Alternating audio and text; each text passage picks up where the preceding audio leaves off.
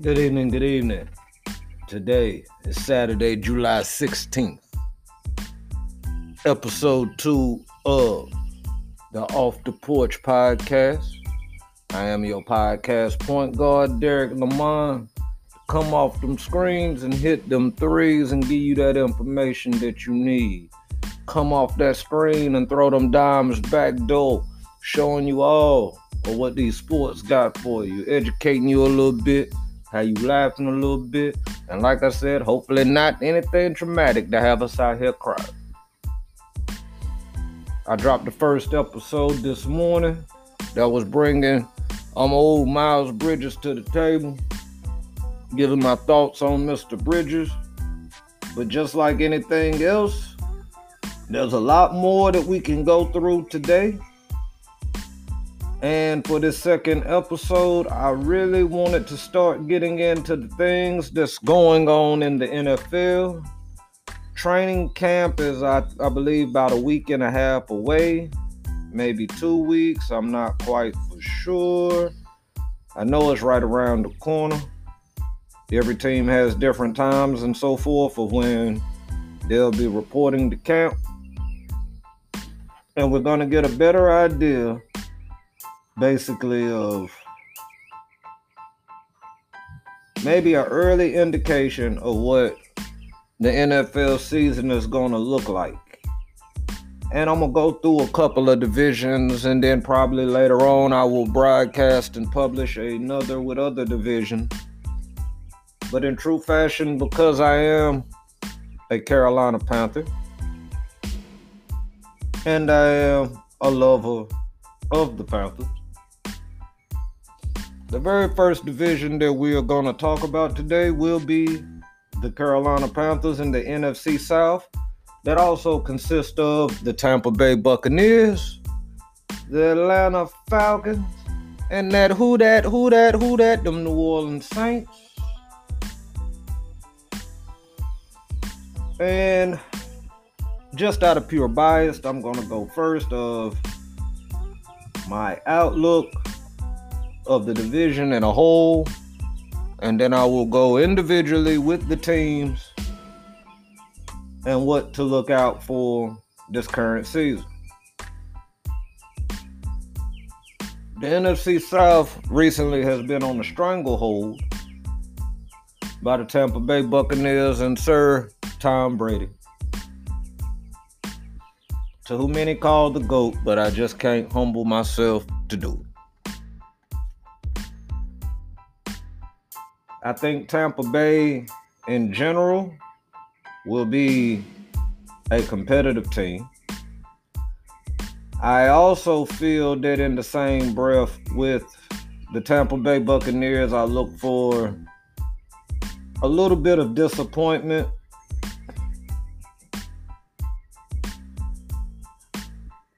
But only to the standard that they have set in the last 2 years, maybe 3. Losing Gronkowski, big picture, is not detrimental, but it could be costly because during the time of Gronkowski, we didn't get many looks at O.J. Howard that much. A lot of tight ends won't target it, and then when your quarterback has a scapegoat, a go-to, somebody that can bail them out, it always makes their play just a step or a notch better. We look at Lamar Jackson in Baltimore with his combinations of Mark Andrews and Nick Boyle and them. Really helps out your passing attack when you got that tight end that one can block, willing to block, and blocks effectively. But then also can come off that line and become a deep threat or a middle of the field threat. And Tampa Bay will continue to be successful. They have, all-pro wide receiver Mike Evans, Chris Godwin. I mean, they got a lot of guys, a lot of targets they can hit. Leonard Fournette at running back. I really just think like one of the key things that for Tampa Bay that helped them was that they had a very strong offensive line with Tristan Wirfs, Ali Marpet. I'm hoping I'm saying that right. But now Ali Marpet has now retired. I have no doubt Tampa Bay is going to spend money and forge and look through the league to find out how to make that replacement. I have Tampa Bay being ranked first in the division. I don't want to say by a very large margin. I would say maybe 1 or 2 games, maybe 3. When you're successful, the league tends to catch up with you. Last year they made a pretty good run, but the Rams was just better defensively and was able to make the key plays offensively for the Rams to be able to not once, but twice beat the Tampa Bay Buccaneers. I do think that this will be Tom Brady's last year. Salute to an awesome career. But I'm going to have to say that I don't feel as of right now, which could change in the next month or two with just the landscape of the league. I don't see Tampa Bay getting to the Super Bowl. The best case scenario for the Tampa Bay Buccaneers, NFC Championship at best. At worst, exiting in the first round of the playoffs. Or their first game of the playoffs. They could possibly have a bye. We don't know yet. Very early. And I'm going to take that. And now I'm going to move to the Atlanta Falcons. I said I was going to do the Panthers first, but I like to give the gusto at the end. Obviously, the Falcons are going through a rebuild at this present moment. They have walked away from the Matt Ryan era. They seemed pretty eager and pretty happy to go that direction. I necessarily myself don't consider it the greatest of ideas or the best of ideas, because even though a team tells you to rebuild, unless they're going to strip that son of a gun bare bones, you want to try to keep the fans in the seats.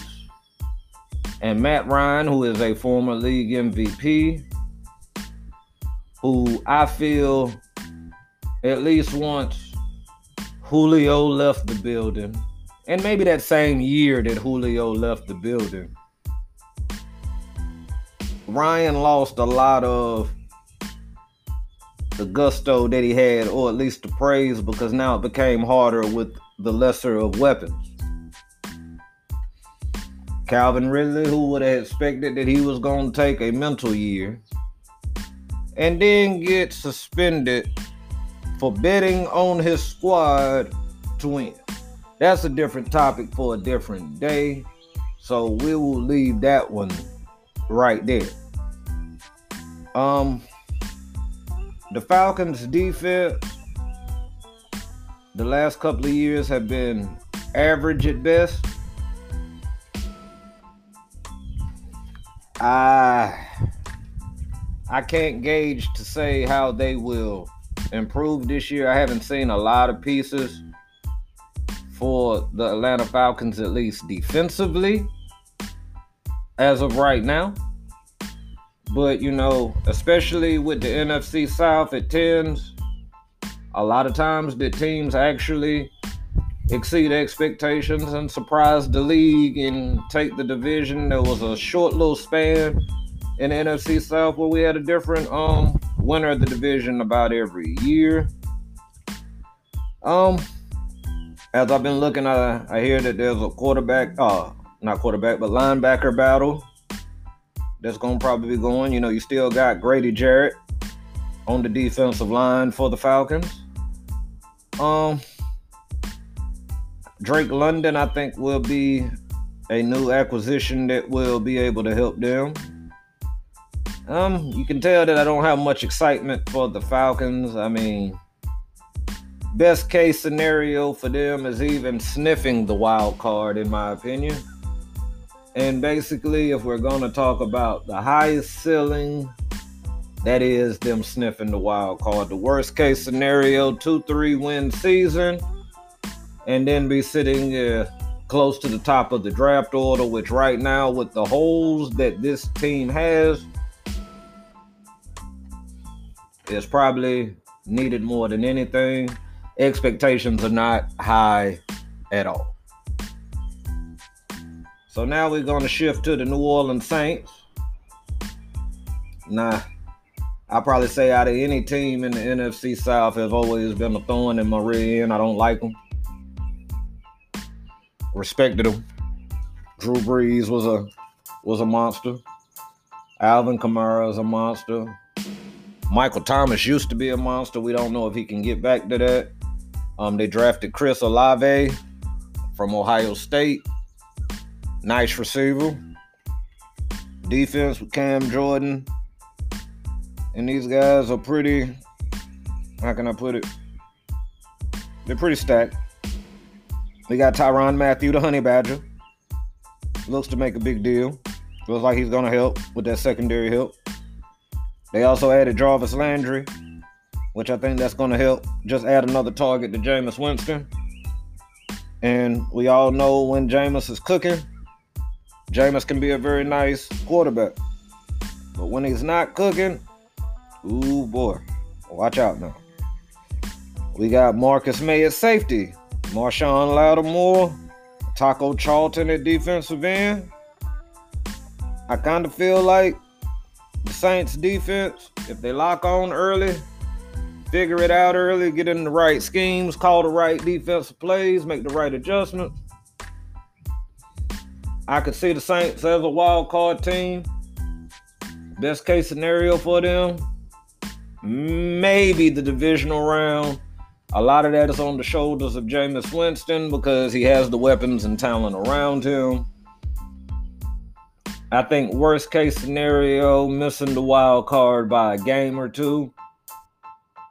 But I still think a solid team, even though I don't really have much love for them for rivalry purposes, which is part of my problem with this division. I guess I can't get too excited until I get to Carolina because of the simple fact that there's 4 of us. We're all rivals. 2 times a year, and we can beat or lose at any given time. So now to get to the part that's going to be exciting. We're talking about them Carolina Panthers, baby. Keep pounding, baby. This is going to be a nice little gist. I want to go ahead and get them towards the end of the division just for the fact that I can go on and on about the Carolina Panther organization. How I love the Carolina Panther organization. What's my realistic thoughts of my Carolina Panthers? And what my dream scenario for these Carolina Panthers. But before I get to that, if you haven't already, look up the People's Podcast with Alvin People. He talks to very, very, very, very, very inspirational people from all different walks of entertainment and life, and they tell their story of how they made it. Even sometimes you get a glimpse into how he grew up. I've known this man now for a while. We've had some really deep conversations, and I feel like if anybody is for the people, Alvin Peoples is for the people. So if you get a chance, check out the People's Choice Podcast with Alvin Peoples. Also, while you're out here, you like good rap music, and you want to find something new to your ears, go to Spotify, go to Tidal, go to Apple, and I want you to type in A1 Roberta Son. All right, that's A1 Roberta Son. One of the dopest fellas out there. Love him to death. His time is next. You're gonna want to get. And before I get back into this podcast, If nobody has told you that they love you today, or you don't feel valued and loved, yo, the podcast point guard, baby, I love you. I appreciate you. I'm thankful for you. Live your life, baby. Live your best life. Do what makes you happy and have fun doing. All right. Back to the Carolina Panthers. This one is more of a tricky scenario for me because where I have all the optimism in the world, I'm trying to keep it in this little box with a little lock and key on it. Because, disappointment feels so bad when your team go way less. And I mean way less than what your optimism or expectations were.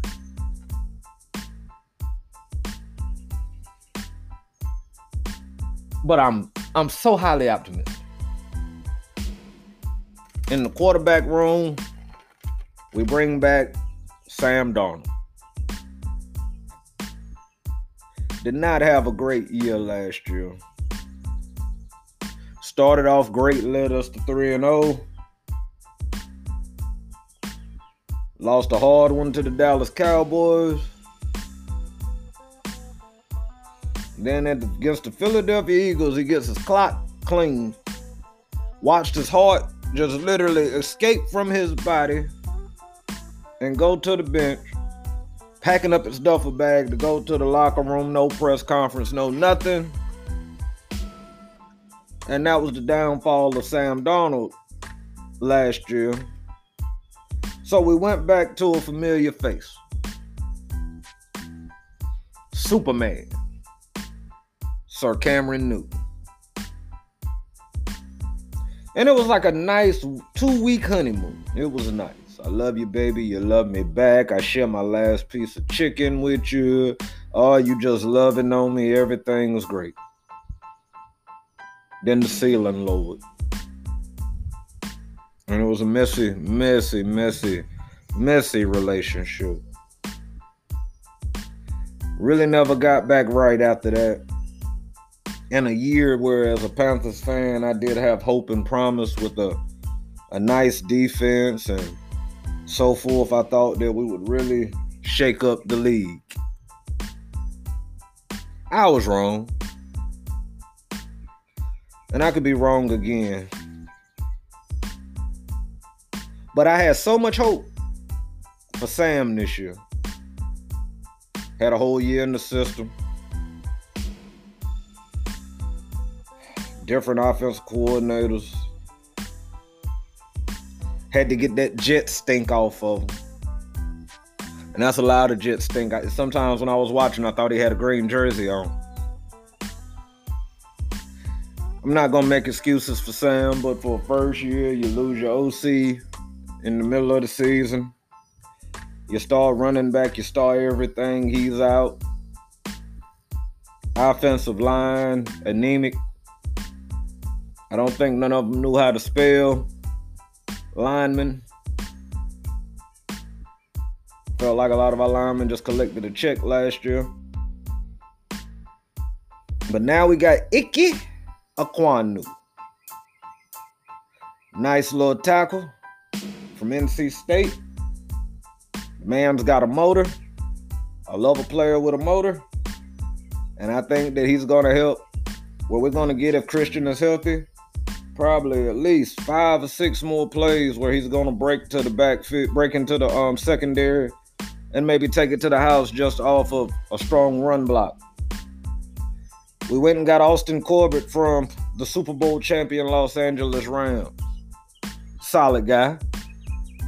Really didn't give up much sacks. One of the things we were looking for. Not very penalty-like. So I felt good about that. And then we brought in Bozeman, who used to be a Baltimore Raven at center. Never heard really anything too bad about him. And we got Taylor Moton, Brady Christensen, Deontay Brown. We got a lot to work with in our O-line situation that we will at least be night and day from what we were last year. We couldn't get a drive started just off the grounds of holding penalties, false starts, and so forth. And Then the quarterback get the ball. It was like a deer in the headlights. I'm pretty sure that there was a lot of number ones inside of their pants peeing as the defensive end was just coming across the edge with ease. Robbie Anderson had a bad year, dropping balls, just couldn't get it right. Don't know if his head was in the game. Even making some noise this offseason, caught quite a bit of backlash with some of his thoughts. But if the man can go out there and produce and be that Robbie Anderson boy that I swear I know he can be, that just makes it easier for a guy like Sam Darnold. And DJ Moore, just 1,000-yard seasons every season he steps out on the field. I think this is about to be a big time for us. I feel like the offense will be better. I feel like Christian will be healthy. I feel like Ben McAdoo's going to work with Darnold. But before I even go any further with Darnold, now we have to address the elephant in the room. And it's Baker. Old Baker Mayfield. I got so many mixed emotions about old Baker Mayfield. I think that he can be great. Because at the end of the day, I don't care if you're Cam Newton, Lamar Jackson, Patty Mahomes. You have already done some astronomical things if you led them Cleveland Browns to the playoffs and won the playoff game against such as the Pittsburgh Steelers and Mike Tomlin, that well-coached staff of dogs there. We should put more respect on that man's name. He had a shoulder injury last year. I guess the early questions a lot of people have is Baker going to come in right off the gate and take the job from Sam? My answer is no. I think Sam, it is his job to lose. Mind you, we're paying Sam $18 million. We're paying Baker $5 million. In a perfect world, your backup quarterback does not make $18 million. And your starter making $5 million. I feel through training camp, because Darnold's a little more familiar with how they get down and so forth, that he will start the season. But I feel like any slight shake of inconsistency, careless turnovers, any kind of recklessness, or the team is just not moving the ball, Baker will come in, and I feel like at that point, Baker will have that job for the rest of the year.